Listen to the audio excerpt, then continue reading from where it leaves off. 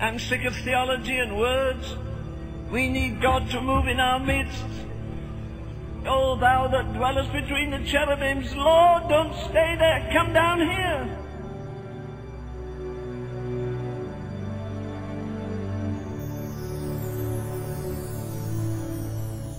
The one thing that alarms me in America and England is that there is no alarm in the church. You say America needs God. No, she doesn't. The church needs God. If the church gets God, America will soon feel it. She'll be staggering. A preacher said something the other day that's very disturbing to an audience that he was addressing. He said, I want to tell you that if God withdrew the Holy Spirit from my church today, it would function tomorrow the same way. We wouldn't even know he'd gone. And methinks that might be written of many churches in that we become so mechanical. We go in at 11 and come out at 12, and the Holy Ghost must come when we open the door of the church, and he must leave when we lock it. And we try and lay down the track and say, come Holy Ghost, for thee we call, Spirit of burning, come, but come our way. We've laid down the conditions. Holy Ghost, come, but please don't violate our theology.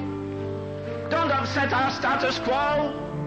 Don't break our hearts over a lost world.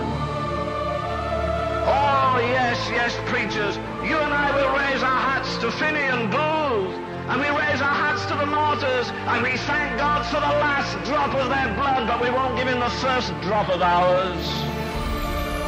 I can't live another day without the fire of God, consuming me everything that's un-Christ-like, consuming me everything which hinders, surrender everything.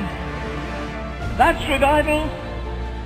When you can't sit through the meeting, you feel you've got a burning cancer. If I don't get to the cross now, I may die before the meeting's over.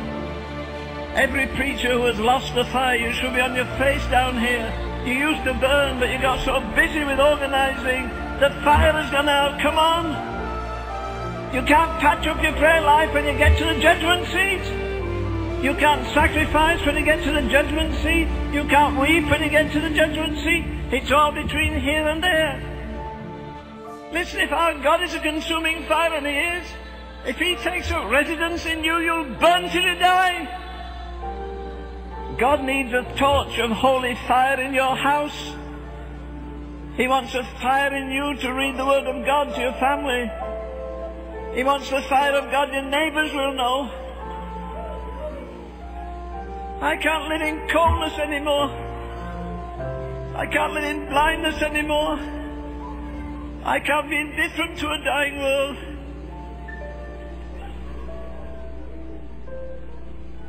Yes. Glory. Glory to God. Thank you, Father.